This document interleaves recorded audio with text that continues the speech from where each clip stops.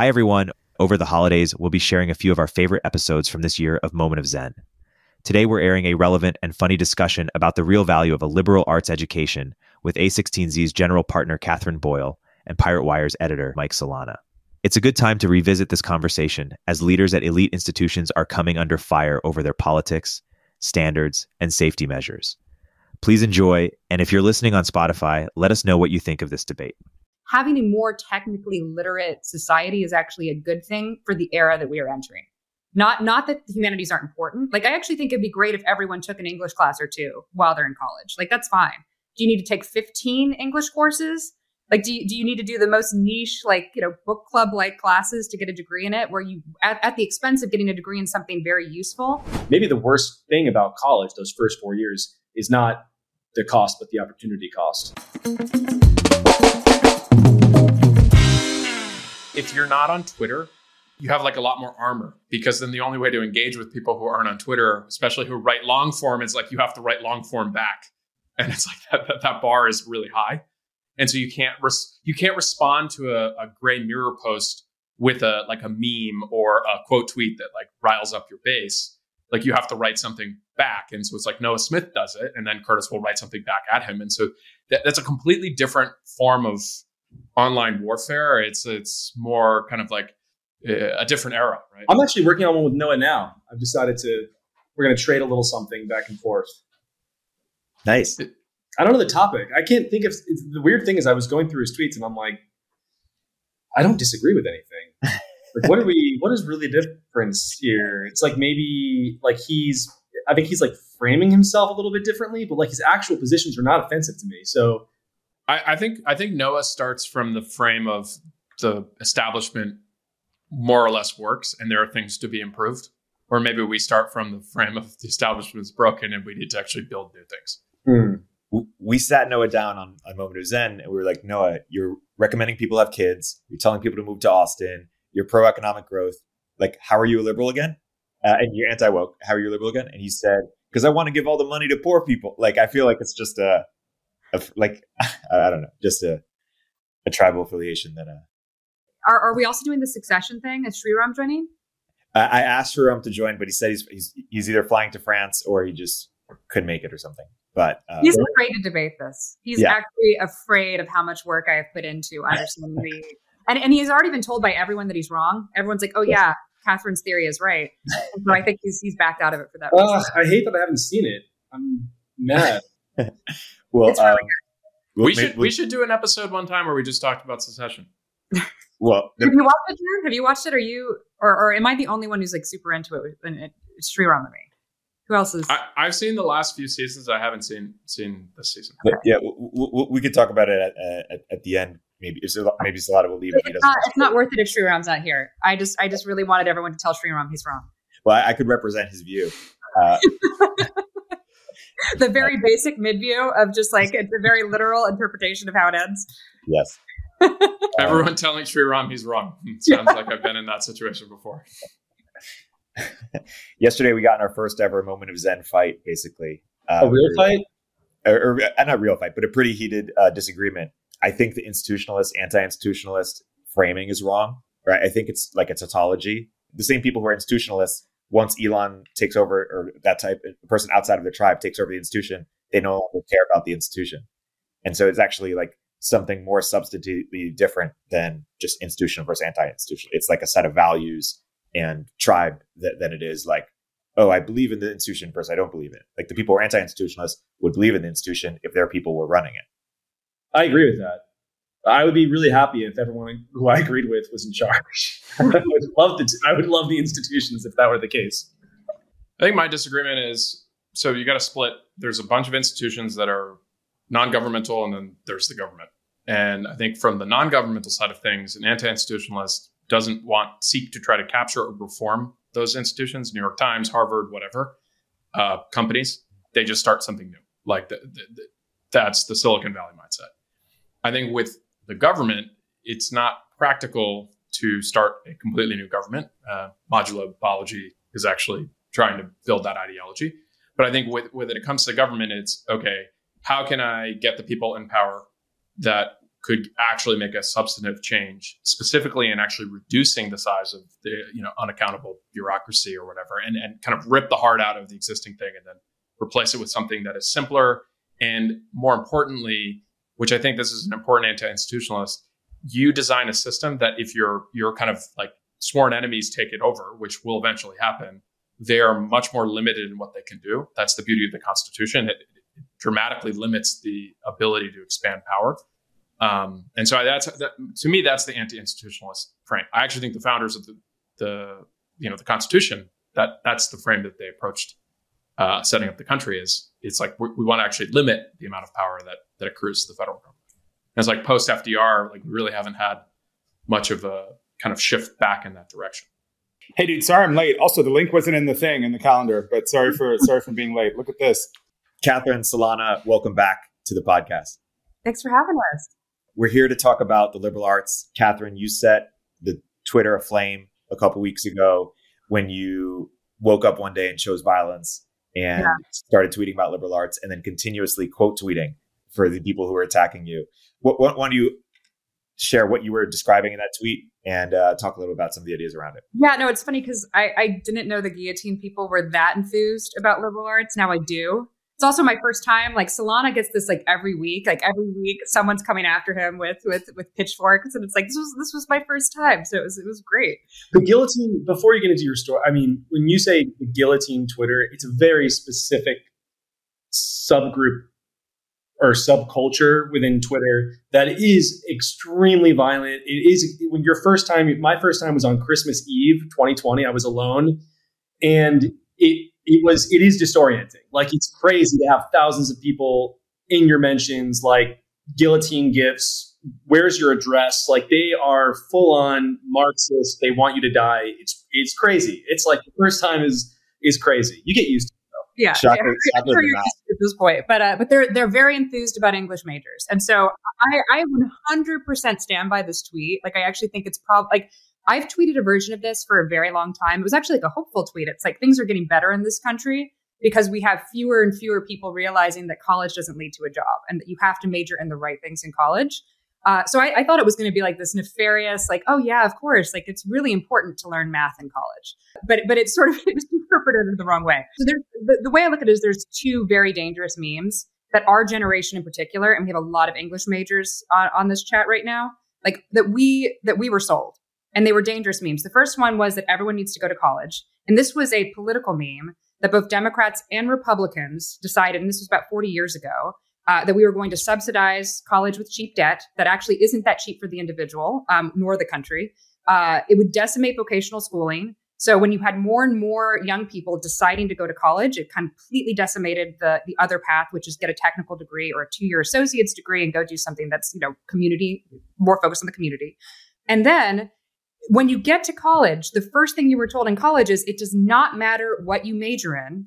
You are now here. You are now chosen. And therefore, you should do what you enjoy. And so you have a generation or two, it's actually more like 2 generations of people who went to college, have $100,000 to $200,000 of debt if they chose a private university. It's a little less of public, but still an extreme amount of debt. And they were given no guidance on what to major in so that they could find a job. And if you're like me, and I actually think Solana, we might have been the same cohort. If you're like me and you graduated in 2008 with an English or a political science degree, you did not find a job that year. If you had a finance or a computer science degree, you probably had a hard time finding a job that year. So what's happened since 2008 that I think is actually really important, and what the graph that I actually tweeted out actually shows this, is that in 2008, kids woke up, and it took 4 years for young people to cycle through this because people who were freshmen in 2008 may have already majored in liberal arts degrees or may not, may have kind of bought the meme. But in 2011, 3 things happened. People started majoring in computer science, and we've seen a 4x increase in computer science since 2011. Engineering degrees have now surpassed all of liberal arts combined, and that's took place over the last 10 years. And then the most interesting thing that I think happened is that we now have sort of this cultural sea change that I mark at 2011 because I think the best movie about technology came out in 2011, and that's The Social Network. So our generation looked at Wall Street. I know, Antonio, you probably watched Wall Street many times growing up. And it was like, that's the coolest movie about the industry that was, it was a movie that kind of made Wall Street cool. And the same thing happened with The Social Network.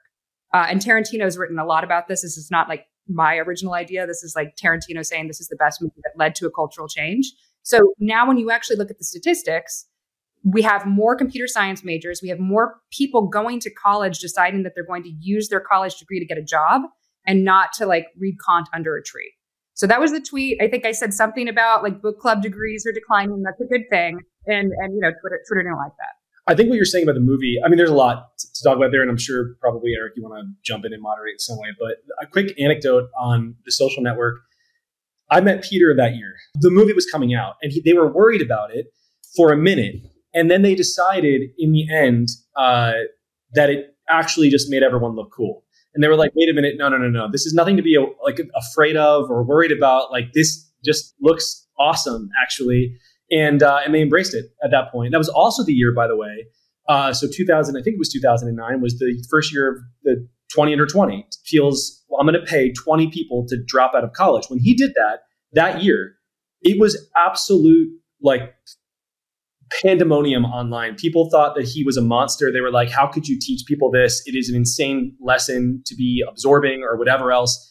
Fast forward now, that's table stakes. I think everyone understands that like college is actually for most people. I want to say most people. I would say taking on debt for most people to go to college is a problem at this point. And that's kind of like table stakes to enter the college conversation. Just one comment on the Social Network thing about tech embracing it. It's funny. Obviously, it's about Facebook. It's actually not very accurate at all about the history of Facebook. It was before I was there. Facebook did an entire field trip. They rented out a movie theater, I think, in Mountain View. And at the time, the company must have been maybe sub 1,000 people. And they went and just watched it because they just embraced it. They said, oh, you know what? It's actually kind of cool looking. I think Catherine's right, too. It's like, is that the best tech movie? I can't think of another that does anything even close to that for, this is, I mean, you leave it thinking this is basically good. What happened was there's that 1 week sort of monologue they give Mark at the end, you better be a good person or whatever. And it's kind of like, okay, like, and then you move on. But it was, I don't know that it was meant to be a positive portrayal of tech. I actually think it was meant to be a negative portrayal of tech. But in the same way that Wall Street was a movie that was supposed to destroy Wall Street, it led to, if you look at the actual statistics, like young people across the country were like, I got to go be a stockbroker. Like, I got to be like Gordon Gekko. And it was the same thing that happened with Social Network. People were like, Mark Zuckerberg, like, wow, like that's cool. I want to go build something. And so it actually led, I think there was this cultural moment, but then also this sort of other end of it, which was you promised us, and this is a whole other conversation about elite overproduction, but you promised us if we went to college and listened to you, that we would be able to get a job. And like for the kids that did everything right, that like, got into the best university, that like went there, studied really hard, read all the books. Like, for a long time, if you got a history degree from a great university, you were told that you were going to get some terrific job coming out. And then when that didn't happen, and that stopped happening in 2008, like that's when I think people started waking up and saying, okay, like I should probably learn something useful. And that sort of turned the tide too. Yeah. And I think you also had YC, you had the rise of cloud computing, SaaS, mobile, like S-curve starting. So that 10-year period, if you were kind of a younger person who had any ability to build an app or anything with a computer, the amount of wealth creation that was available to you relative to the person who was trying to follow the track of the early 2000s of being on Wall Street, you were told that was the path. And then the disparity of kind of status and wealth that accrued to the group of people that were playing around in technology rather than on Wall Street was pretty significant. Some universities are starting to have entrepreneurial centers. They're starting to change curriculums. But there's a lot of universities that aren't going to be able to make the transition from pure, like, I'm teaching English to, okay, now I'm going to teach prompt engineering. And those universities are pushing, it's a lot of people are pushing really hard against this fact that, like, we need to start educating people in a different way than we did 20 years ago. So, like, I actually think this is an important truth. It's like, it's something that needs to be talked about more, how we change the entire educational system so that particularly the kids in the middle have a shot at getting a great job. Hey, we'll continue our interview in a moment after a word from our sponsors. Quick math.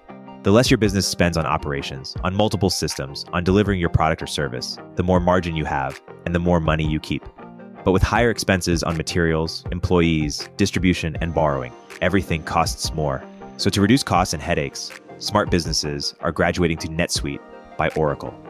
NetSuite is the #1 cloud financial system. bringing accounting, financial management, inventory, HR into one platform. That's one source of truth. With NetSuite, you reduce IT costs because NetSuite lives in the cloud with no hardware required, accessed from anywhere. You cut the cost of maintaining multiple systems and improve efficiency by bringing all your major business processes into one platform, slashing manual tasks and errors. Over 37,000 businesses have graduated to NetSuite, so do the math and make the move. Startup founders and execs running scaling businesses know all too well how easily their systems break down and expenses skyrocket. NetSuite is a proven way to cut costs and boost performance. And by popular demand, NetSuite has extended its one-of-a-kind flexible financing program for a few more weeks. Head to netsuite.com/zen. That's netsuite.com/zen. netsuite.com/zen. If you don't already subscribe to Turpentine's industry-leading newsletters like our new daily AI newsletter, Emergent Behavior, or Media Empires, you should. But that's not what I'm here to tell you about. The platform we use to power these newsletters is called Beehive, and it's excellent. First of all, it was started by the same early team who helped build Morning Brew into a $75 million newsletter business. And they built Beehive to offer that same powerful functionality to anyone sending emails. From essayists to business owners, the platform is beautiful, their text editor is intuitive, and they help you scale your audience with custom growth features. Beehive has powerful tools to help you monetize your content. You can easily launch paid subscriptions or pursue an advertising model. The Beehive platform will even connect you to premium brands to sponsor your newsletter. Not only do we use them, but thousands of the top newsletters in the world also use them, like Milk Road, Blockworks, the Lindy newsletter, and so many more. Beehive's founder hooked up Moment of Zen listeners with a sweet deal. Get 20% off for 3 months with code MOZ. Visit beehive.com, that's BEEHIIV.com, to get started. Antonio, I'd be curious, so the pushback, because I quote tweeted Katherine's thing and I had my own set of reply people, but I didn't have the Democratic Socialists of America on my timeline, so that was nice. But I get a lot of people who, and for the record, I was an English major, so I feel we're like all liberal students. I'm I have the protected status finally for one discussion. But you have Latinx as well. White supremacy, come on! I'm wrong. It's put away this week. Yeah, the New Yorker has now deemed me to be a white supremacist. Yeah, so the joke I was making is it's Latin American History X is what I am. So Antonio, there's this kind of we want people to be well-rounded.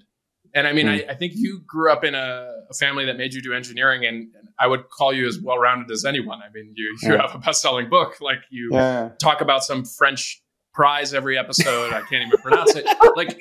Maybe give your perspective on someone who's a PhD physics dropout, who's well-rounded. Yeah, and I dropped out as the group snob, not because of Wall Street, some movie, which, by the way, is a great movie. It's actually Michael Lewis's Liar's Poker is why I dropped out of Berkeley, actually. Which, by the way, he actually is on the record quoted as saying that was a cautionary tale and became a siren song, and that was never the intent. But that's what it became, which is what I literally took one look at Berkeley, took one look at Liar's Poker, which was like a horror show of traders yelling at you in the most degenerate culture. I'm like, I want this. And I literally quit and got on the plane to New York. So my situation was strange. I actually take a slightly contrarian view. I think Katherine is obviously correct for the middle tier of students. I still think elite education for anything, any Harvard fucking degree at all, is still probably worth getting. In my case, it's a long story and it'll sound whiny, but whatever, you asked me. In my case, came from the fringes of elite life, in Miami, New York and LA were this very distant foreign thing. And my parents came, as some of the people here, in the 60s, and they were raised in Midwestern America in the post-war boom, in which going to a solid state school was a perfectly decent thing to do.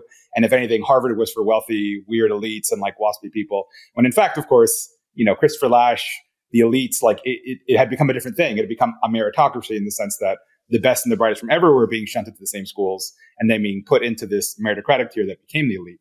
And of course, my parents, not being elite, didn't really know that, living at the fringes of the sort of American experiment. So off I went to some relatively low prestige, but decently solid state school. And I realized I was totally like a fish out of water and that this was a complete and total mistake. And I applied for transfer admissions to all the elite schools. My parents refused to pay for it.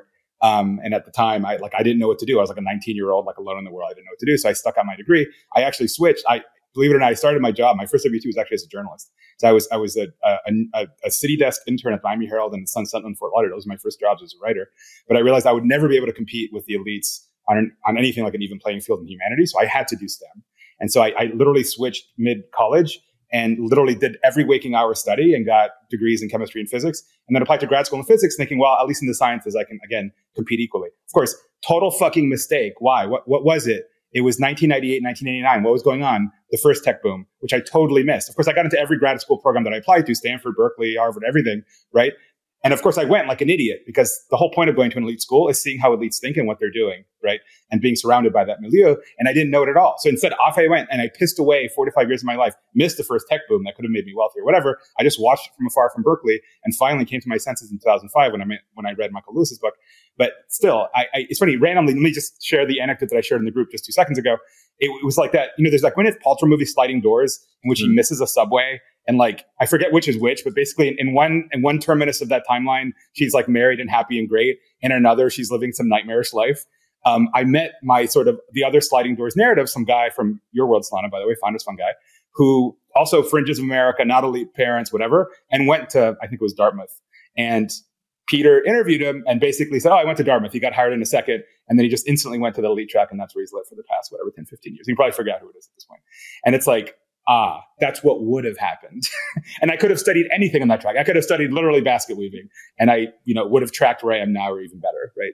And so that's where I agree with Katherine when it comes to the mid tier. Most people probably shouldn't be going and getting $200,000 of debt for a mediocre degree. But I mean, I think there's a reason people still pay huge amounts of money for a Stanford MBA or Harvard degree.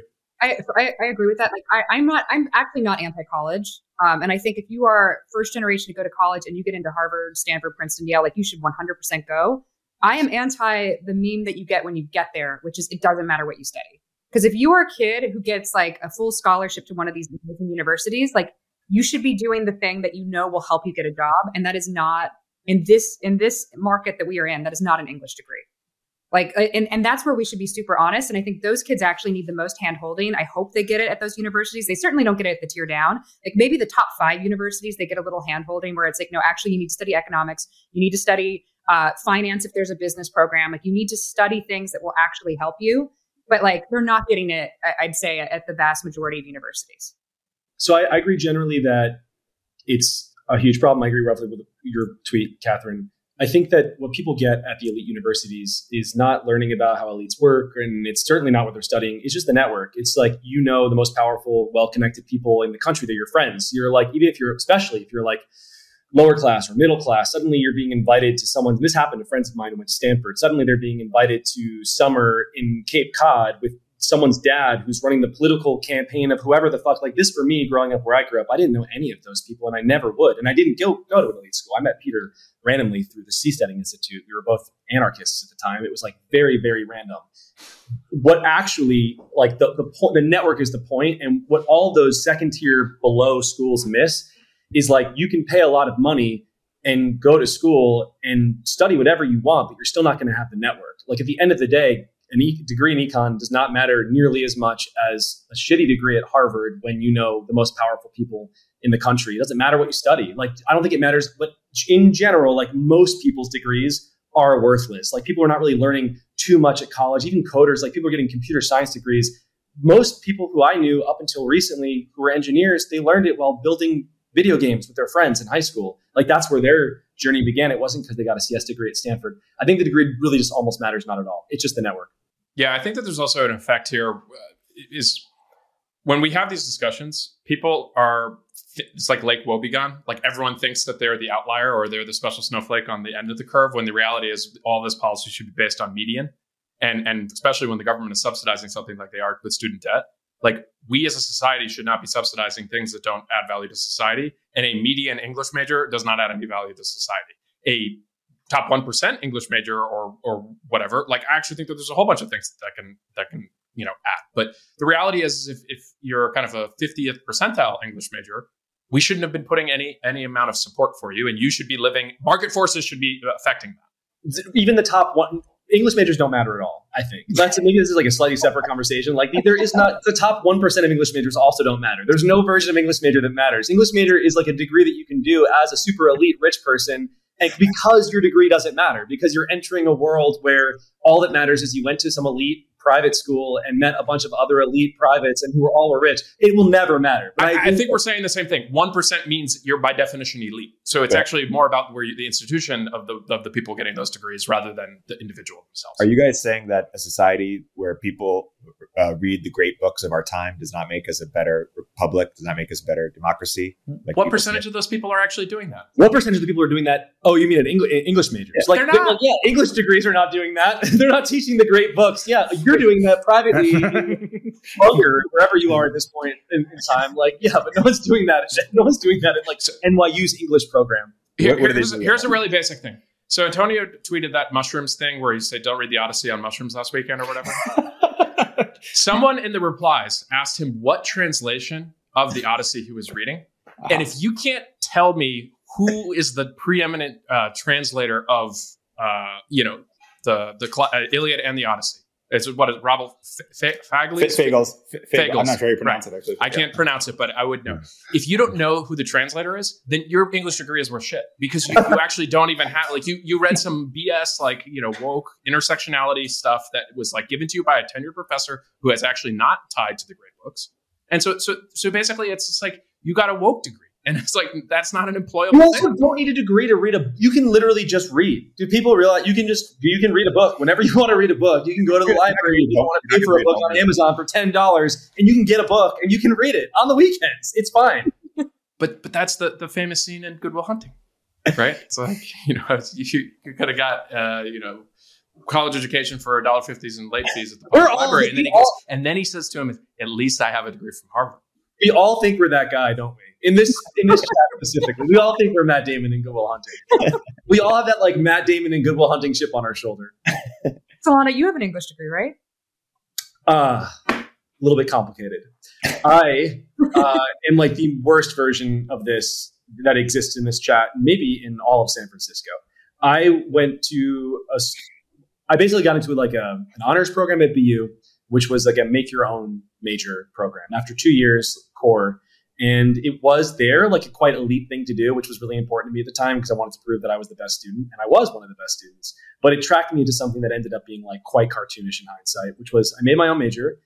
Basically, I just studied English and history, but I called it something stupid. Am I the only STEM degree? All this shit, everyone, this is like the San Francisco, Miami thing with Solana. Everyone here is shitting on English degrees. You all have English degrees. I'm the only one respecting it. I'm the one who doesn't have one. It's incredible. No, you weren't respecting it. You were respecting Harvard degrees. You're an elite.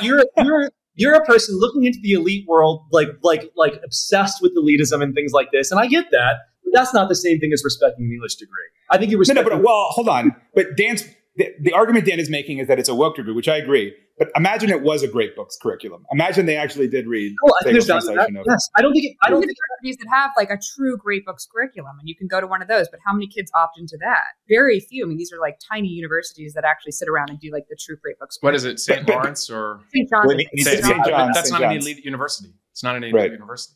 But let's steel man this for a second, because people are going to criticize this as saying, "Well, you're mischaracterizing as well." Imagine there was a solid great look. Here's a real argument behind the humanities thing. At least the best version of the argument is the humanities are worth preserving. People who know what happened in book 23 of the Odyssey, that's a formative piece of culture that you just need to perpetuate. And without universities actually perpetuating it and being the monasteries of our current, society, which is like awash in TikTok style popular culture, it's going to simply go away and disappear.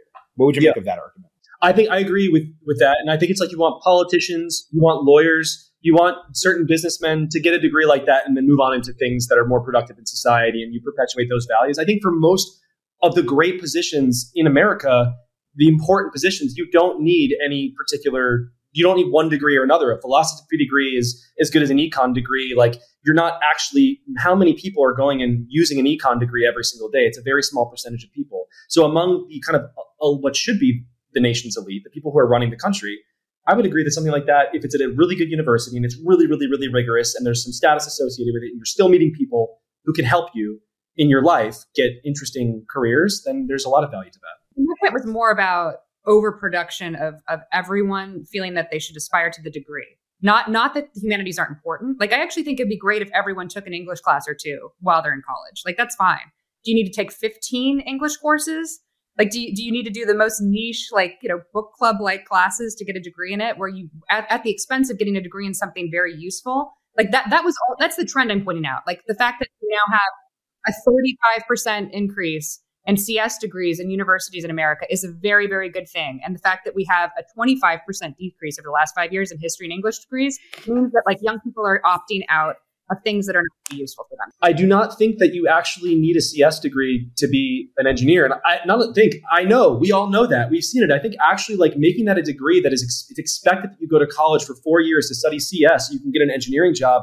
After we just ran the program, we just saw that you didn't need that to build the most important companies that have been built in the last 10, 20, 30, 40 years. Like, why are we doing that? So I actually think a lot of those people are not going to build companies. And so the reason I'm excited about people becoming more technically literate is because a lot of those people are going to go into government bureaucracy. They're going to go into the DoD. They're going to go into like different organizations, and they're going to understand tech in a way that the previous generations had no understanding. Like think of like lawyers today.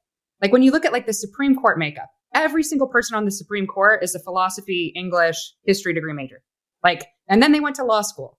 And they likely didn't take many math classes. They did not take any engineering classes. Like we do not have a technically literate part of like lawyers and sort of the elite society there.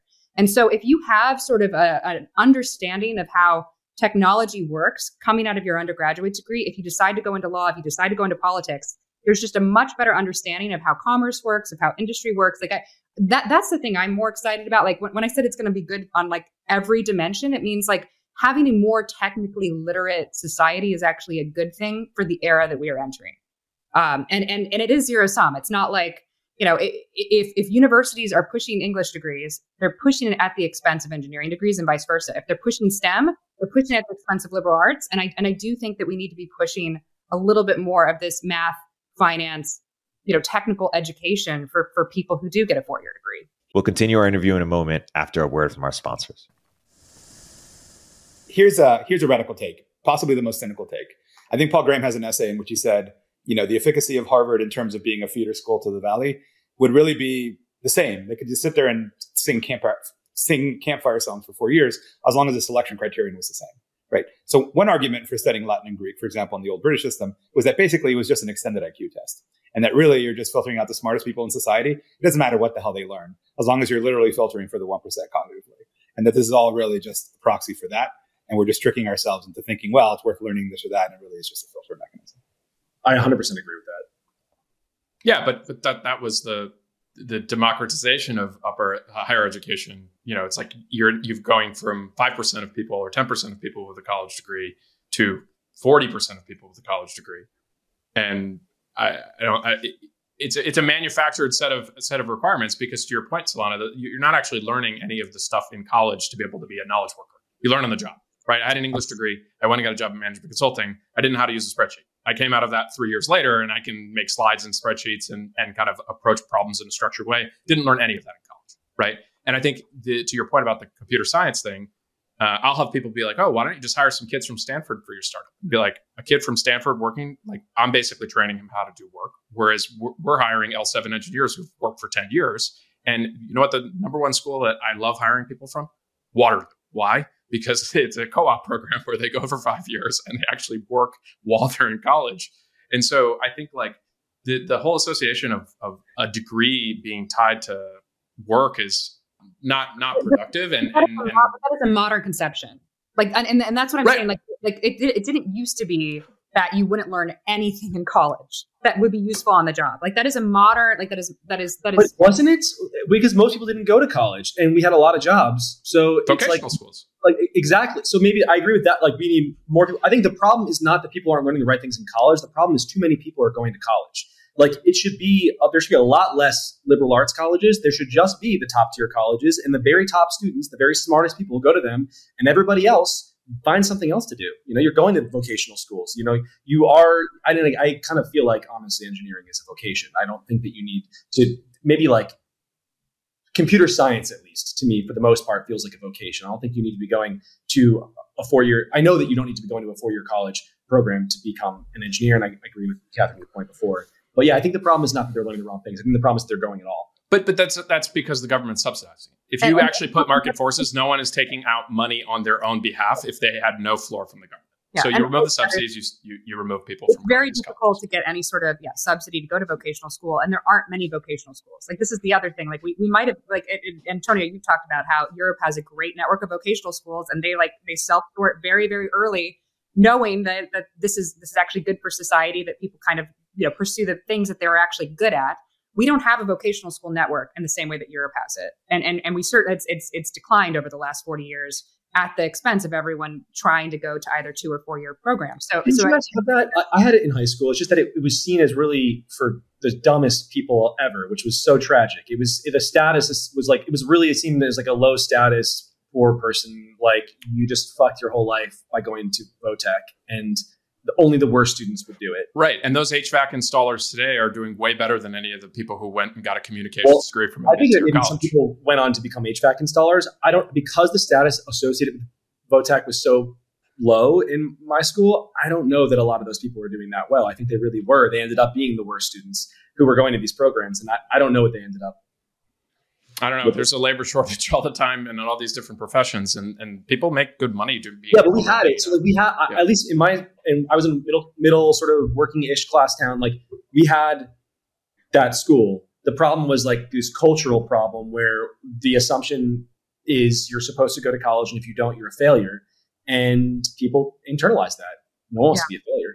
There is a huge cultural problem with that. Like, we need to celebrate vocational degrees, and we certainly need to celebrate those schools. I do think that there has been a problem. Like, we had a school like that in my hometown. It got shut down. I mean, it's actually difficult to teach young people how to do these trades. Like, it's a totally different way of learning. And because to your point, I do think that, like, for a very long time, the culture said you have to go to college. On both sides of the aisle said you have to go to college. This is what's going to make the American dream. Similar to homeownership, there's only a few markings, and going to college is that. And so I do think, like, taking away the sort of, taking away any sort of status that comes with having a great job that's in the vocations was probably one of the biggest mistakes. So Antonio's point, by the way, is I actually think, like, the dirty thing that dirty secret no one really wants to talk about is it's a backdoor IQ test, right? So going to a college, and then based on where that college ranking is, the employer gets to basically use the proxy, right? Like, employers don't ask for the SATs, they use where you went to college. And then they basically can say, do you have a conscientiousness enough of that, like, you made it through 4 years of living on your own and not falling out of school and some level of, like, passing grades. And so the Europeans already do this. They just have a way more rigorous process. I'm pretty sure this is in France, in the UK, and maybe even in Germany. You take, like, a really serious set of tests in high school, and that dictates where you go. And, like, that's like an accepted model. And it's like, if you don't get the best scores, you don't get to go to the elite level colleges. We do that too. You do that too. But no, we all try to make it. It's like, oh, I got to college as, like, this binary thing. When the reality is the SATs, and the people with the best SATs in general do go to these schools. Like, but there are some exceptions, which we don't have to get into here. But we subsidize the entire 40% of people getting college degrees for the most part. Like, the government is willing to basically say that your degree from this institution in communications or English or whatever, that's an equivalent, like, from a value standpoint, which obviously it's not in the market. So I recently admitted on one of Eric's other podcasts, Upstream, great podcast, thanks for having me, that my first job when I couldn't get a degree when I couldn't get a job because I had an English degree was actually nannying in Austria. So I moved to Austria and was an au pair. And the 13-year-old I was taking care of, she was the oldest I was taking care of, was taking tests to figure out which high school she would get into to decide the entire course of her life. And she had an option at 13. She wanted to be a fashion designer. She wanted to go to a trade high school that would help her make clothes. But she also spoke 5 languages. Her parents were exceptionally smart. And her parents were like, absolutely not. You were going to the language school and you were going to be a diplomat. Like, it was already set for her. And, like, she went to the language school. And, like, that's at 13 across Austria. Everyone is sorted. And, like, you can say that's a very extreme way to do it. It's a wrong way to do it at 13. Like, your life shouldn't be set. But, like, that is sort of the European way. That's how every rich person I know who went to Stanford is doing that with their kids right now. In kindergarten, it starts. And they track them the whole entire way through every elite institution all the way to Stanford. We all are just coming from an experience where we're completely blind to this. We just did not see it growing up. I truly think that we all are a little bit blind in this way. We do have that here. It's just not for us. Well, it's not quite as institutional too, right? Like, in Germany, my German girlfriend in grad school, I forget what the name of the association is, but there's, like, the high IQ society that every high school kid is part of. And it's much more overt. It's like a part of policy, right? it's funny. Solana's going to hate when I say this, but in the US, they always do the right thing, but always in the most backhanded, inefficient way possible, right? Rather than just admitting that it's basically an IQ test, and then also there's economic factors that go along with it. Again, like, why didn't I end up in one of these things? It was more like, oh, it just felt like this rich kid thing. And that's less the case, I think, in Europe. And maybe they have more an appreciate. I don't know. Don't have a European experience, but are they like more open to elitism? Are they down? Yeah, definitely. Yeah. I mean, the university never became. I was looking at tertiary education completion rates by country to see if my intuition was correct. They're like 10+% lower in Europe than it is here. And the feeling is like college didn't become like an everybody thing in Europe the way that it did here with the GI Bill. And I don't know, it's just different. Not everybody. I feel like you can just go whenever you want to go and get a degree. It's also a lot cheaper. And then it's true, when I was hanging around Europe in like my grad school days, you'd meet a lot of people who were like 7th year undergrad students. And there was no reason for them to leave because they could just kind of coast along. And that's probably not great at it. But that's the surplus elites, right? It's the difference between, like, if the Europeans have whatever rate and we have a higher rate, and our rate is free market. So you have all these administrators and all this other BS that increases the cost, and the government's willing to subsidize it. It's a grift. It's an actual grift. That's the real reason is they're buying votes. All of these schools are filled with administrators they don't need and random people working there. You look at at who is being paid at each one of these schools. It's massive, massive, massive bureaucracy. They're all Democrats. That is just what it is. It's a Democrat vote buying scheme. And by the way, they don't have to pay taxes, right? So all these endowments, like, the endowments is another thing. Yeah, right. And we have to be careful because obviously endowments, they invest for capital funds, including our fund. The reality is it's a whole system, and so they bought us too. Yeah, I think like I have a pretty radical view in the sense that I think that, like, universities and churches, you got to pay taxes. Sorry, like, they're the same thing. Yeah, and it different sides of the political spectrum, right? Like, ultimately, it's like, wait a second, you get to own real estate for free and like all this stuff. Church. Yeah, I'm fine with church. One of them actually is church, and I have no rational reason whatsoever to support the church thing, but I'm supporting it. It's just a feeling. I just know that it's right. Well, if you admit you're a good papist. If you admit your religion, you get tax breaks, but you also have separation of church and state. If you don't admit your religion, you can influence policy. Yes.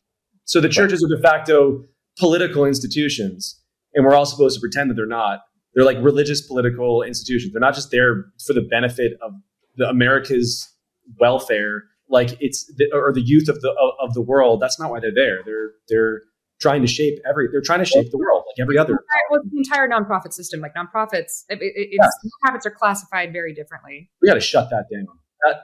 That is the main one. In San Francisco, I mean, you're basically describing the cathedral, right? So the cathedral is a church. It's just a church for elite woke people. So Solana, is this when you announce your race for soup in San Francisco? Is this the episode? Did I read the show notes correctly? They can't have me right now. I can't do it. I was thinking about it today, though. Every now and then I get a little closer. It would be cool if I went back in a blaze of glory. I think you should run a total political machine. It should be like Tammany Hall, but Solana Hall. Patronage, the spoil system. Somebody gets whacked, like the whole fucking thing. You should totally do it, Solana. You just gotta lean into it. I have a radical thought about San Francisco, and I would like to hear what you guys think about it. And that is that actually San Francisco is the most sane city in the country. It is the closest to fixing the city, and this is why. Because San Francisco is the reason that we are hearing all of these problems about San Francisco is because San Francisco has the highest number of competent, wealthy, intelligent people who are furious about the status quo and actually want to change it. So they're talking about it all the time. And because of social media, that's what we see. The signal is actually like what we're actually seeing online when you look at just the discourse of local politics nationwide it's like basically a survey of the regions that care the most. And San Francisco is the highest by far, I would say. It punches way above its weight in terms of just population and also problems. The crime rate in San Francisco is bad. Of course, they're all bad. It's not as bad as New York, not nearly as bad as Chicago. Who's talking about Chicago? Nobody. It's always darkest before the dawn, Solana. I think San Francisco is like, it's bleak that it's the best that we have, but I think it weirdly is the closest we have to turning around, and really a radical position. I understand that, but I think that I'm right. Well, one question for you, Solana. I've been meaning to ask you this, and it came up in a show we recorded yesterday. one thing that I think you can validly critique tech about is that it hasn't invested in civil society in the way that other industries have, right? And that, I mean, this has always been a kind of a gold rush town. So I don't know that tech is frankly the first industry to have done this, but it definitely seems the case that, like, I think I mentioned that, like, again, you go to New York and you go to the Met and every hedge fund asshole has their name on the fucking thing because they actually compete by supporting the arts. And there's a little bit of that here. I mean, you obviously have Benioff Hospital and Zuckerberg and stuff, but broadly speaking, it just, that level of wealthy patronage just doesn't exist. And walking around the city, it doesn't feel like a wealthy city, although it is. So what do you make of that? Can tech actually be criticized for this? Can it fix it? Should this change? We've talked about this, I think, a little bit. Mark Zuckerberg did it with the hospital, right? And the backlash was tremendous. And so the weird thing that happens in San Francisco is that it doesn't actually improve your status when you put your name on things. I don't know what that strange cultural thing is. I wrote a piece in 2020, I think, called Extract or Die, where that is where I first was like, we actually totally failed here. This is our fault. This city is fucked up and we're the reason. We should have just taken over. That's the thing that we should have done. We should have been in charge by now. We've been here for decades. Why aren't we running the thing?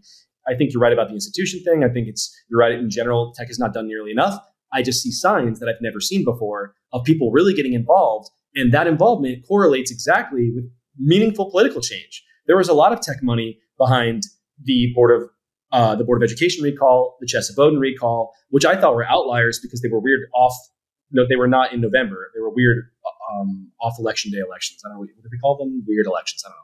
They were not general elections, but then off cycle. So then the general election happened though, and it was also a good election for moderate people. Those are all good signs. So I think tech does have a problem, or San Francisco has a problem that it will never be able to fully solve, which is, yes, people are fed up with crime, but because of the exact people that you're talking about that are like getting more involved, have a hard time saying that drug use is bad. Like there's this sort of like cognitive dissonance of, okay, like people should be able to live and let live. That's the spirit of San Francisco. San Francisco's always had sort of this culture of people doing drugs, and like they're fine with that.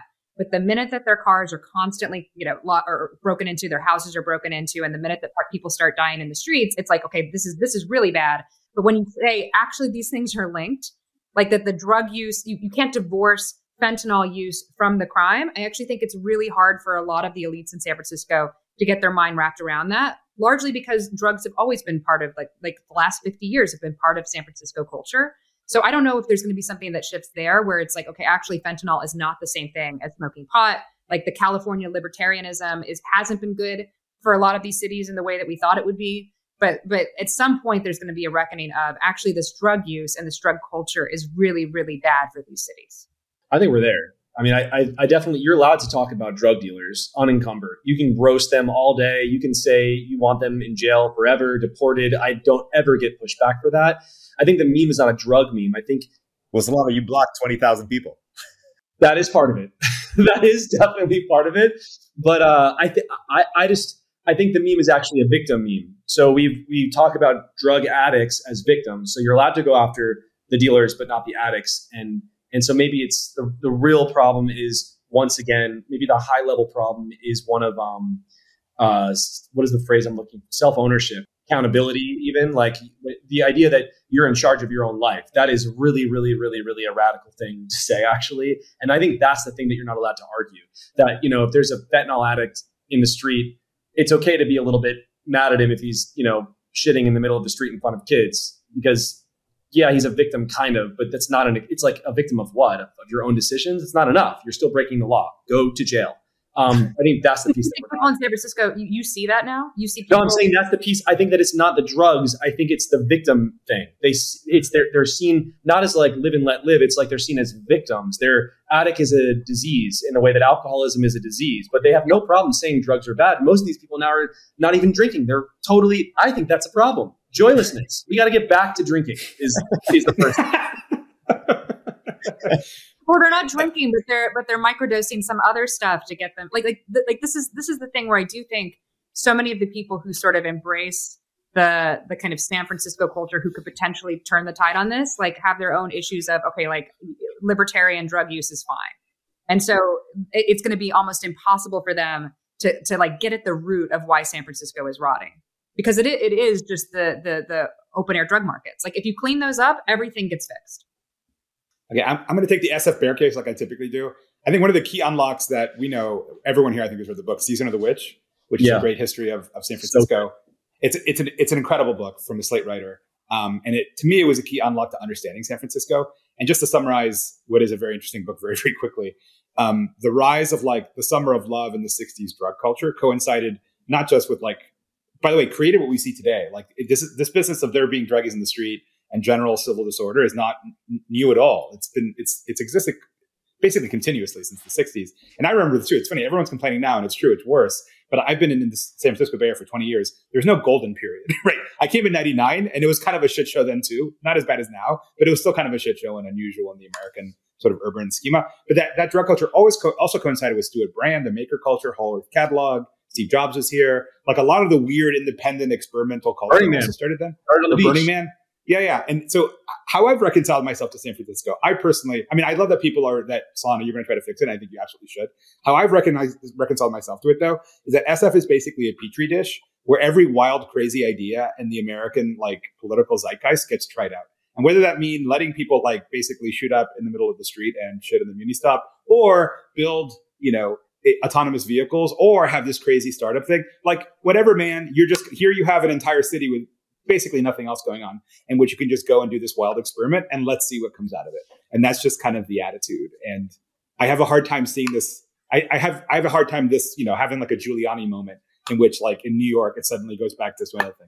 And I agree with you about a lot of the stuff, especially the crime always kind of, or the whole, like the people, druggies and stuff being outside. I think that's kind of probably not spoken enough about because it's politically disadvantageous. It's always been sort of true, but now we have an opportunity to fix it. So we're trying to do that. I think that the problem is it's not really an experimental place anymore in a lot of ways. You have these bureaucrats who have really taken control, and you have the sort of nonprofit industrial complex has gained a lot of power. I remember during like the tech days, it's like constant new laws, and there was this weird, I don't know, I have to go back and check out what happened with this in San Francisco, but it was this council that was there to approve new technology, which was super. This was 5 years ago, I think. I need to go and Google this, but I remember it was when the scooters came out. The scooters, yeah. It drove them. It broke their brains. They were like, "You're just scooting around. How can you do this?" And that's a different kind of city, right? Like that's it's not the experimental place anymore. If it was just that, and it was just pure anarchy, there'd be something kind of romantic about that, I think. Well, so one thing I think worth pointing out, Solana, because I think you made this statement that, we've made all this money here, like how are we taking over? I do think that there's two things. So one, it's actually a recent phenomenon that the startups and like tech itself was in San Francisco, right? Like even up until 2010, everything was in the peninsula. Like, so I think with the advent of YC, which is ironic given that it was still in the peninsula, you had all these young people, they didn't want to live in, Sleepy Palo Alto, because it's also super expensive, or Mountain View. And so then they ended up moving up to the city. And so you got Dropbox and Airbnb and Stripe and Coinbase and all these, kind of 2010 startups in the city. And so two things happened, which is kind of interesting. One, you actually don't have that many billionaires who've made money in tech in San Francisco. You have a lot of old money in San Francisco, like the Gettys or, that kind of stuff. And you do have some, right? It's like Mark Pincus was there, David Sachs, those kind of folks. You have a lot of like kind of people who are like wealthy, but not like mega. And I think that the second thing is there's a natural progression is as soon as you get your kids to school age, and especially with the kind of like Lowell getting shut down or whatever, is there's a natural migration down the peninsula, right? It's like if you're really wealthy, you just move to Atherton or, and so I think that there's actually this kind of weird thing where it's like you have a lot of really wealthy professional managerial class folks in San Francisco, but they're actually so focused on like trying to get promoted or getting the next part of their career milestone versus the really, really wealthy who are kind of like post-economic, have the ability to say, hey, what do I want to do in terms of policy? They're just like, why am I going to go spend my time on San Francisco when I can potentially influence national politics like Peter or David Sachs or other things like that? So I do think that the challenge, and even with that last crop of companies I just mentioned, I would imagine Brian Chesky's probably the only one of that like billionaire class from the last 10 years who's still really in SF. I think a lot of them have moved, right? Like, Sachs I just had a conversation with Sachs at Miami Tech Week on stage. I was interviewing him, and he had this really interesting, because he is involved locally a lot, and he has an idea in San Francisco. And his idea is basically all of these companies, and you're right about, I think all your problems, that's all basically correct. But he was like, everyone should have a tithe, basically. every single, if you're in San Francisco, you should be agreeing to 1 month's rent. You should be giving it to someone like Grow SF. And the intention specifically is to take over politically, to be running it better, and to actually have some political power. But he's in. And the Collisons are, I feel like the Collisons are active. But I don't think they're in SF. I think they moved. I think most people have moved. They left. I don't actually know them. I have a hunch of where they do live now, and I just don't think it's SF. I think people quietly just leave. And then obviously Stripe moved their headquarters because of the stupid tax they put in place. Square, really woke company, moved their headquarters. Coinbase moved the headquarters. And so I think that the challenge with SF is you don't have the really mega rich person who's trying to influence policy, Mark Benioff. And I think he's going the opposite way, right? He passed the tax on all the startups to increase. That was years ago, though. Again, that was all happening at a time when no one was activated. Yeah, maybe change it. I mean, Gary Tan is actually trying to save the city, and he's completely in the arena. I remember, Dan, it's funny you mentioned the 2010 as a flippening. PG, I went through YC in 2010. PG was still giving the advice, don't move to San Francisco. It's a total waste of time. And we all moved to San Francisco. But it is worth reminding people that Silicon Valley historically did not include San Francisco, actually. It's a post-2010 phenomenon. And the rest of Silicon Valley can do just fine, but this is... Founders Fund was located in San Francisco always. It's from 2004. And when it was in San Francisco, it was done as a contrarian move. Peter was like, we're going to leave all that bullshit behind and we're going to do something in San Francisco, which is so funny because he becomes, 10 years after that, the absolute loudest and first, I think, really like big exit guy who was like, this was before even Trump. He was like, this city is dangerous. And there are people outside of his house and shit. And he was like, fuck no. And he's been on a tirade against it since, which makes our conversations difficult because I'm like, but can't we save it, please? And Founders Fund is in the Presidio, which is federal land. They actually take crime a little bit more serious there. People forget that the vast majority of venture firms opened their San Francisco office right before COVID. Like this, 15 years after Founders Fund, if Founders Fund was founded in 2004, 2005, decided to be. That's crazy. I didn't even think about it. But I do. Yeah, it is. I do remember people moving up. Those years were wild. It was like 2013, 14, 15. It just seemed. I guess that was just what a bull run feels like. So you can track actually the tech progression in San Francisco by the quality of South Park. And Antonio, I know you love talking about South Park. But when I moved to San Francisco in 2013, Instacart's office was there. There were like startup offices still there. Twitter had been right there. And so that was like the heart of Soma. And over my time in San Francisco towards COVID, things gradually drifted towards Market Street because of just like the companies were getting bigger, wealthier, like they were in actual office towers. And then all of the offices on South Park turned into VC offices. Yeah. Right. So the VCs wanted to show that they were cool and they were on South Park. And South Park it became like kind of like a wasteland, or it was just VCs. And then you came back after COVID. I think I went once. It was just like all home. It was like a day after tomorrow. Like you didn't want to be in South Park. Yeah. It's got a little better. I think you're right there right now. I'm literally, I could take this cricket bat and bat a fucking ball right through Lightspeed's window and General Catalyst's window. I'm literally across the street from the Blue Bottle on 2nd Street. Which is the only reason why we're here is because it's so cheap because there's so much vacancy. In fact, our neighbors are actually two kids from Wisconsin that live in the fucking office. They gave them a residential lease. That's how desperate they were. But Dan is completely right that it's just full of VC offices and they're all getting renovated, by the way. So it's a little bit better than when you were here. It's a little bit better than COVID. And in fact, I think SF is back. Brex took over what used to be South Park Cafe, and they just have like this random vanity cafe. But January 2020, South Park was the most expensive real estate per square foot in the city. Like it was the most, and that's why VCs did it. It was like that they were the only ones who could afford it. And so now that it's like the cheapest real estate in the city, I mean that's a far fall for 3 years. Are you bearish or bullish? As a tech thing, I think I'm bullish on SF. Like the talent's still here. As a normal, sane city for normal people to live in, I'm very bearish. What about over the next 10 years? If tech's there and they're building another generation of companies, that seems like another chance to me. But you have to your point before, you have to get the tithe, because otherwise, if you're a startup founder who hasn't made money, you're just focused entirely on your startup. You don't care about local politics. I think we've changed that perception. I think everyone, even people in this chat, I feel like everyone is like, we've reassociated. People understand that you have to be engaged locally, and if you're not, it's like the day after tomorrow is what you get. It is really bad. So who is the base Mark Benioff for San Francisco? I mean, I think it might be Sachs. Great. So if he can rally, I think that the challenge with Sachs is he's going to have a hard time getting centrists to support him, right? You can't support DeSantis and then have a kind of like centrist liberal in San Francisco be willing to be also associated. Ryan Peterson, always down for anything that he can help with, like Gary Tan, David Sachs. Yeah, Gary Tan is he's a Democrat. So Gary Tan is one I would say, if you can get Gary Tan to build a coalition of people, which I think he's doing, then it has a bigger shot. But when are they going to do it for real? Like Bloomberg actually ran for mayor. Like, I mean, I love Gary Tan, but I don't think he's going to like quit his VC bit. Well, he just got a new job. Mayor, man, we need just the groundwork first, because mayor doesn't matter, right? It's like we need all those board. We need to focus on putting people in the board of supervisors first. Town hall needs to be filled with people who are sane. Let's just start there. Ground floor, like sanity check. Doesn't think crime should be legal. Great. Let's just start there, and then we can talk about mayor. You're going to run in District 3? Is that right, Solana? Is that what you're saying? Well, 5. Which is Dean Preston's, whatever Dean Preston is in. It was 5, but he just got redistricted to the Tenderloin. And so that's been amazing because it's totally fucked by drugs. And he's got to be like, but drugs are great. It's just this weird thing that's not going to work. I think he's going to get voted out.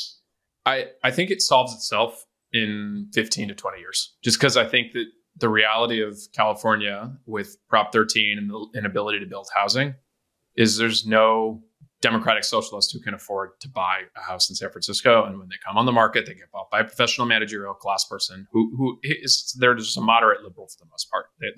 Their political beliefs are beamed down from the New York Times. And I think at that point, you get enough of the crazy people out of the voting block, then the city takes a more centrist point of view.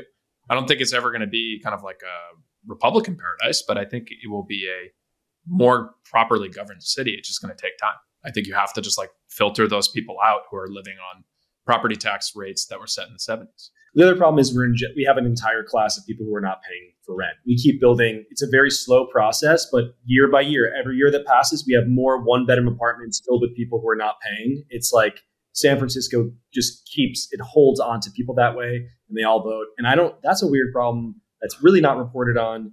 That is where most of our money for homelessness goes to. And I don't understand.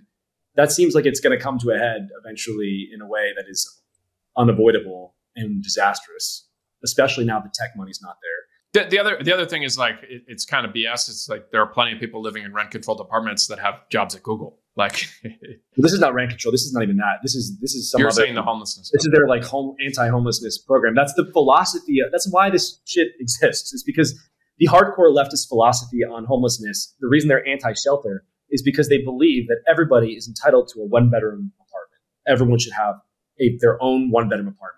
And so all of the funds and all of the resources go towards that goal. Everyone's on a wait list to get into those. I actually, horseshoe theory here, I believe that everyone should be entitled to a one-bedroom apartment. Yeah, we should just build more housing. Sure, but like also you're not, entitled maybe is the problem that I have. How about, so I don't believe in entitlement. I believe that everyone should be able to afford a one-bedroom apartment. Here's a contrarian view. I think homelessness is a total misnomer. It's not like if you have severe mental illness or severe drug addiction, getting you a house is not going to solve anything.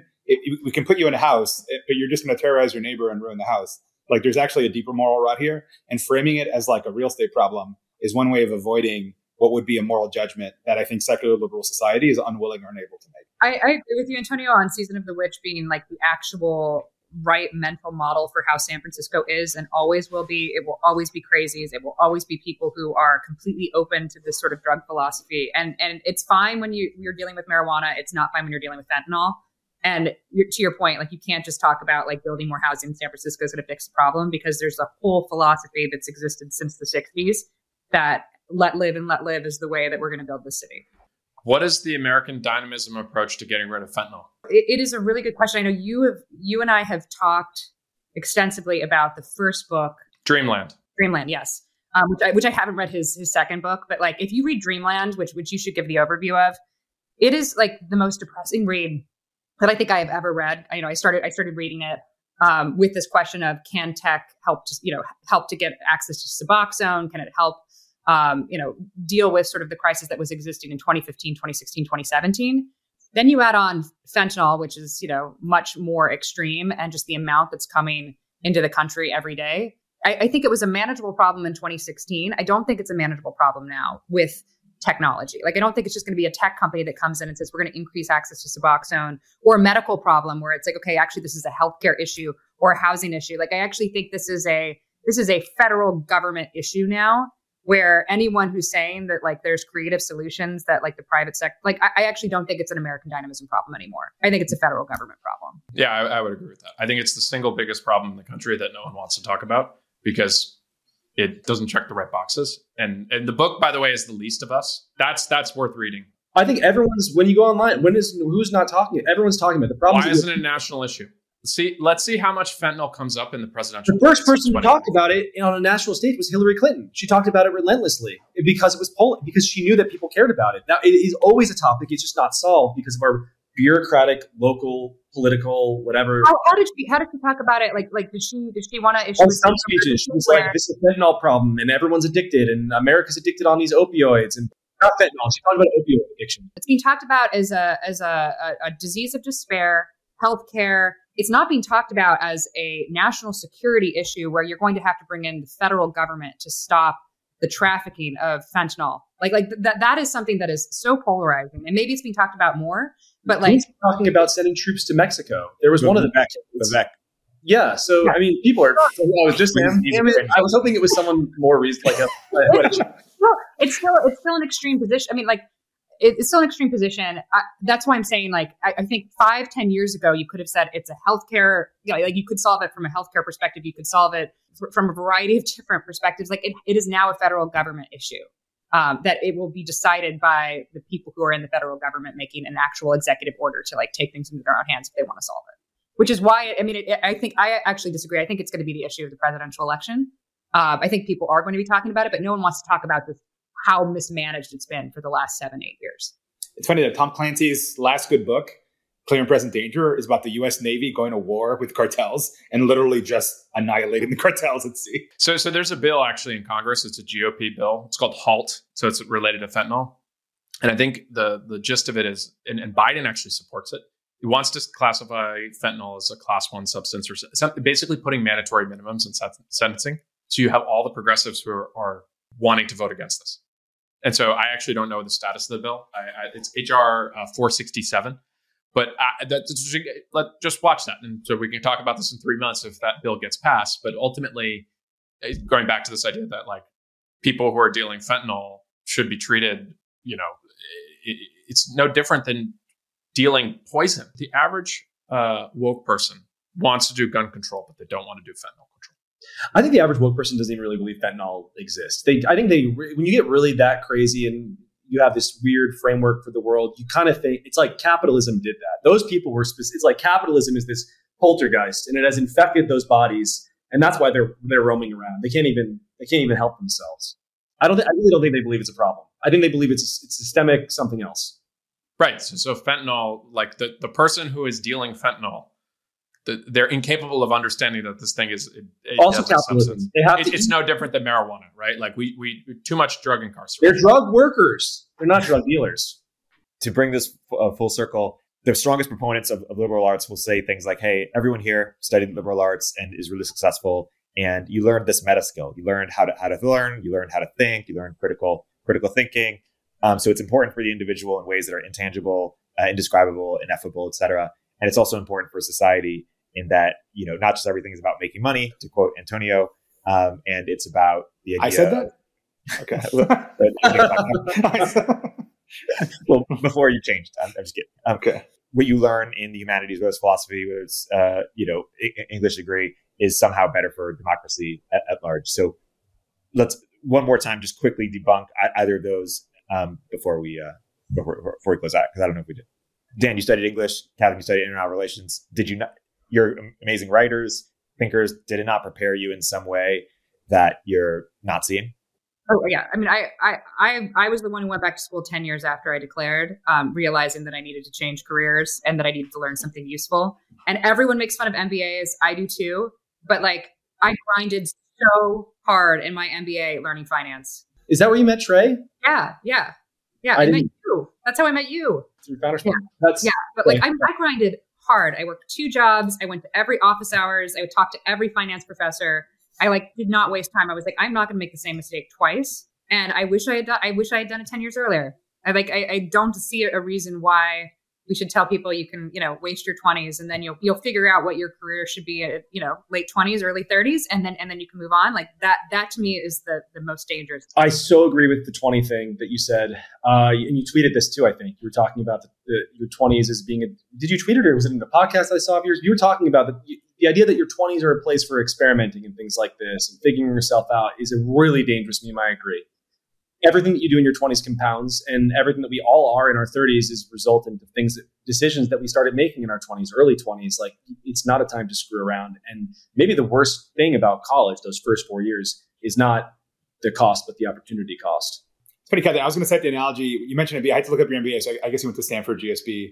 I also make fun of MBAs. At Goldman, we used to call them mediocre but arrogant, and they would rarely get hired, at least at Goldman. But it probably is worth doing for the same reason elite colleges are worth doing. It's for the network. And if you're doing a career transition, going from thing A to thing B, or just like a life transition, thing A to thing B, and you're going to one of the top 5 schools, probably is worth doing, actually. The MBAs that work the hardest are the true career transitioners, and I would actually say veterans. The veterans who are getting out of the military, who decide to get an MBA and to get in one of the top programs, I mean, they grind. They're not going to waste these 2 years of actually learning hardcore finance, learning exceptional. So I'd say for some people, for the vast majority of people who do it as a vacation, if you're going because you want to figure out who you are as an individual, you're probably not going to get much out of it. But if you're going because you're I'm going to go to every finance office hours and I'm going to change my career, it can be very useful. I have a blog post because a ton of people would ask me, should I get an MBA? And I convinced a decent number of people to not, who didn't necessarily need to do a career transition or whatever. They ended up staying at Coinbase and making a bunch of money. So I'm glad that I give them that advice. But the number one reason I think of it is if you're actually doing a career transition, I think that it's an amazing, you did Teach for America, you were in the military, and now you want to actually get into business. It's an opportunity to actually get these actually very gated entry level jobs in consulting and finance, which can actually have a big career trajectory. I think, Eric, to your question, what people conflate, and this goes back to the Lake Wobegon, everyone thinks that they're the special snowflake above average, is what is the policy objective that we should have as a country, or what solving for the median, that's how policy should work, versus the outlier. And I think everyone loves to back rationalize with the $200,000 in debt. Oh, but I learned how to think, or it worked out for me. And fine, you want to think that you're that special snowflake. If it works out for you, great.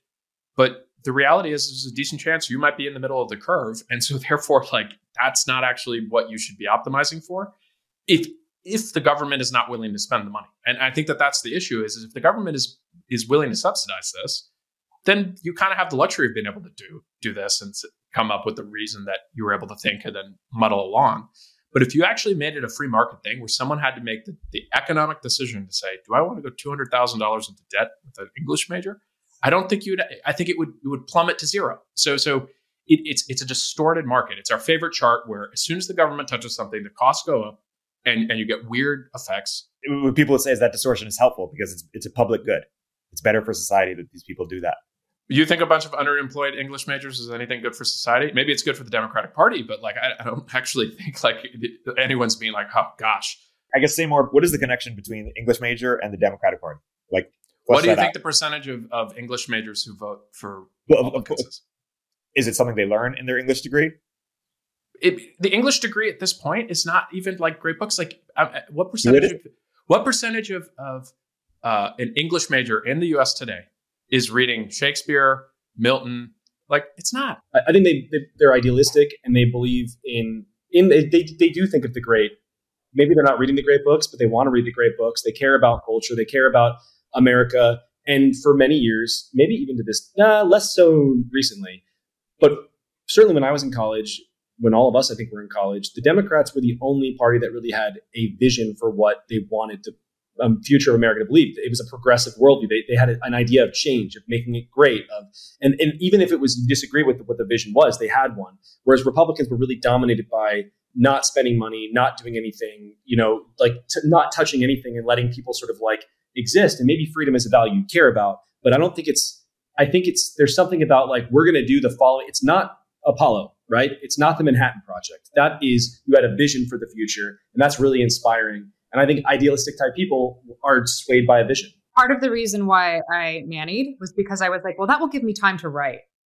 There are a lot of people who are waitressing, nannying, dog walking, like doing that kind of work because they have the vision that like Solana's talking about, which is like, I'm going to be the next David Foster Wallace. And I think it's great. Like, I actually think we need more people to dream that big. Like, I'm going to write the next great American novel. I'm going to go to Hollywood. I'm going to write the scripts.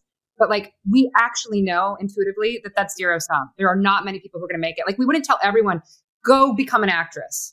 Like no one gives that. Like, actually, society tells you the opposite. It's like, actually, you don't need to go to Juilliard. For every, who's the actress who just won the Oscar for Jessica Chastain. For every Jessica Chastain who goes to Juilliard and is an exceptional actress and who uses that degree in order to get into Hollywood, there's like, Margot Robbie from Australia who just happens to be gorgeous and handpicked by Leonardo DiCaprio and gets her big break. Like everyone knows that it's luck with acting.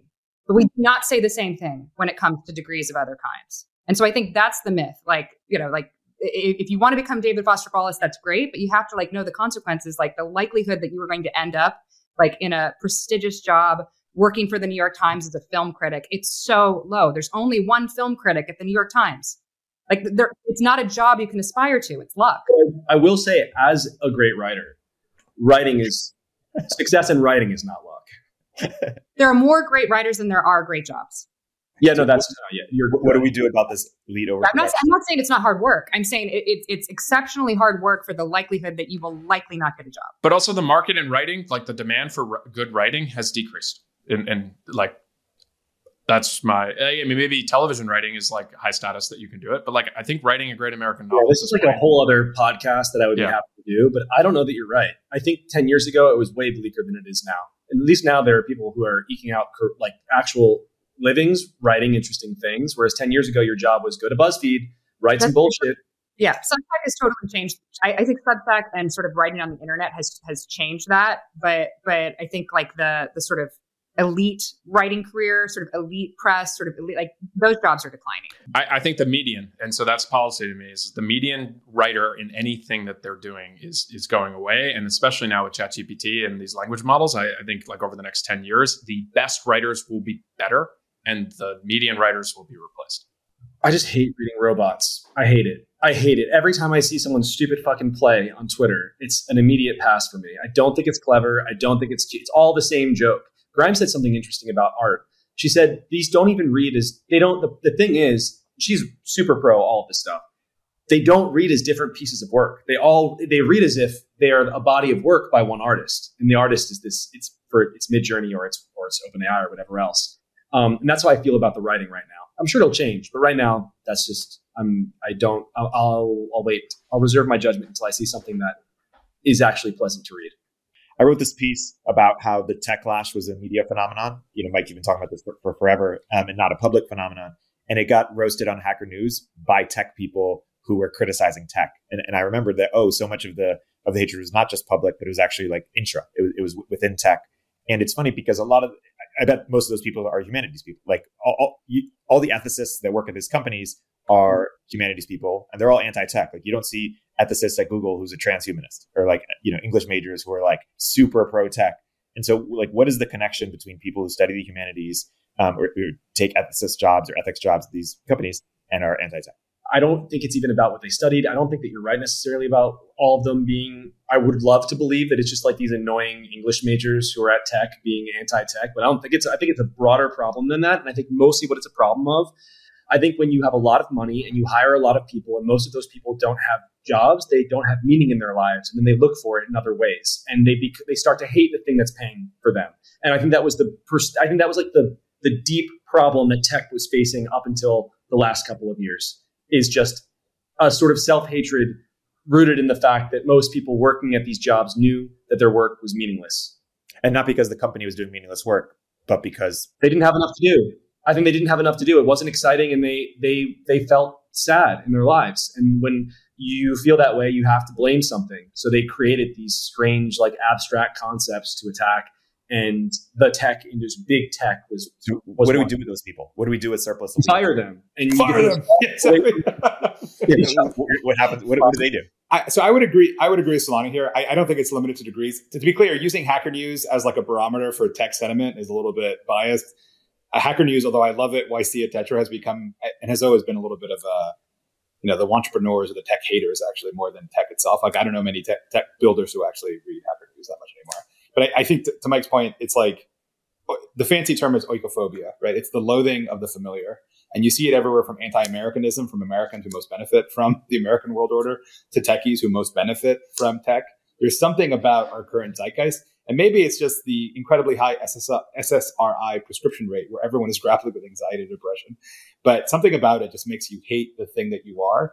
And I don't think techies are immune to that. And that's what you see among the ranks of many techies who have lost the optimistic vision that characterized tech. The endemic self-hatred of this country, the West in general, is that that might be the biggest problem that we're facing philosophically. It does just seem like people, I agree, it's just people really don't like themselves right now.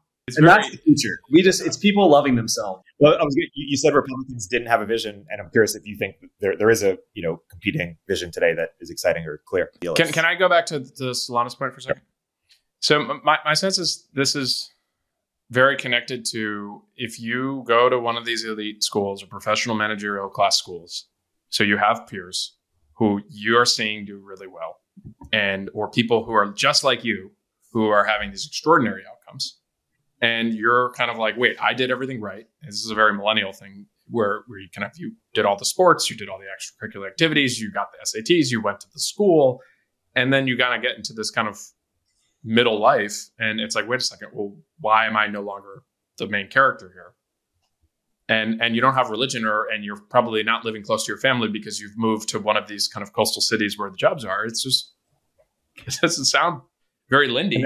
It sounds pretty awful. I think we need a solution for what to do with them in the same way we need a strategy for how to handle incels, because if we don't handle them, they'll make life living hell for everybody. Well, incels are not going to reproduce, so I think we don't have to worry about that trend continuing. The elite overproduction psychology, though, like that Dan's talking about, is really important to understand.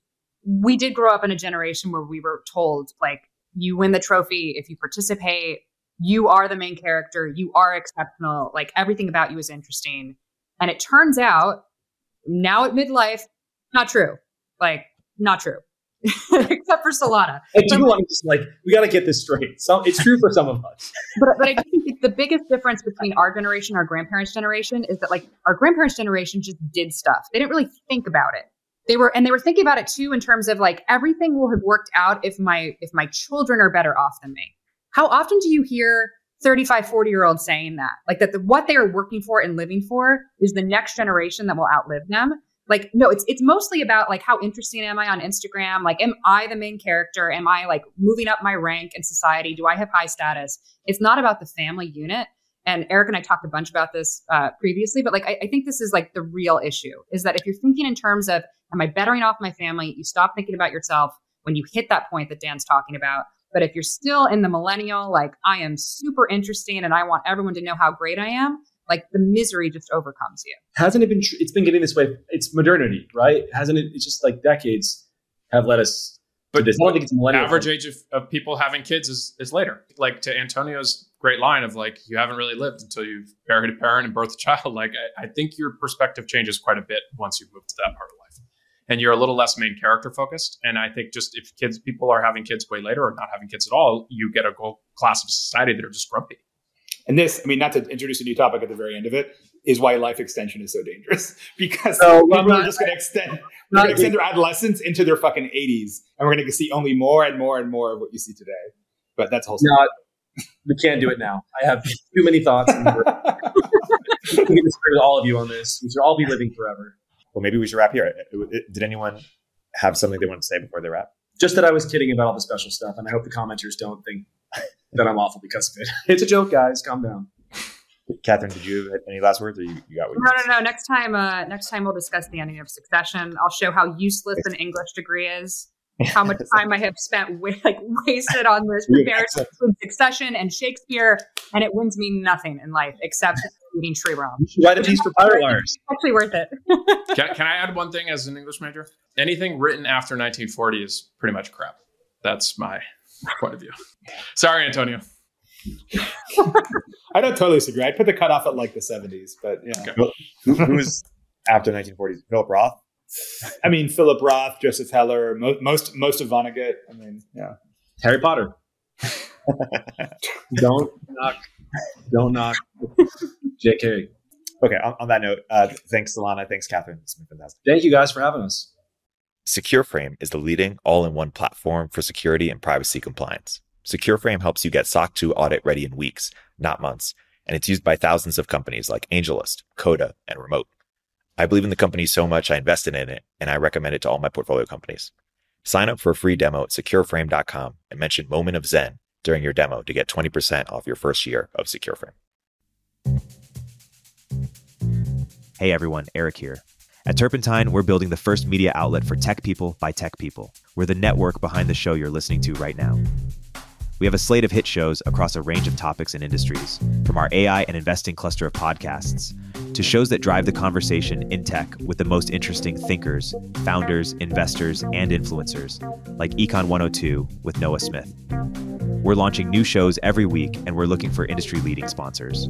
If you think that might be you and your company, email me at ericaturpentine.co. That's ERIK at turpentine.co, and let's partner together.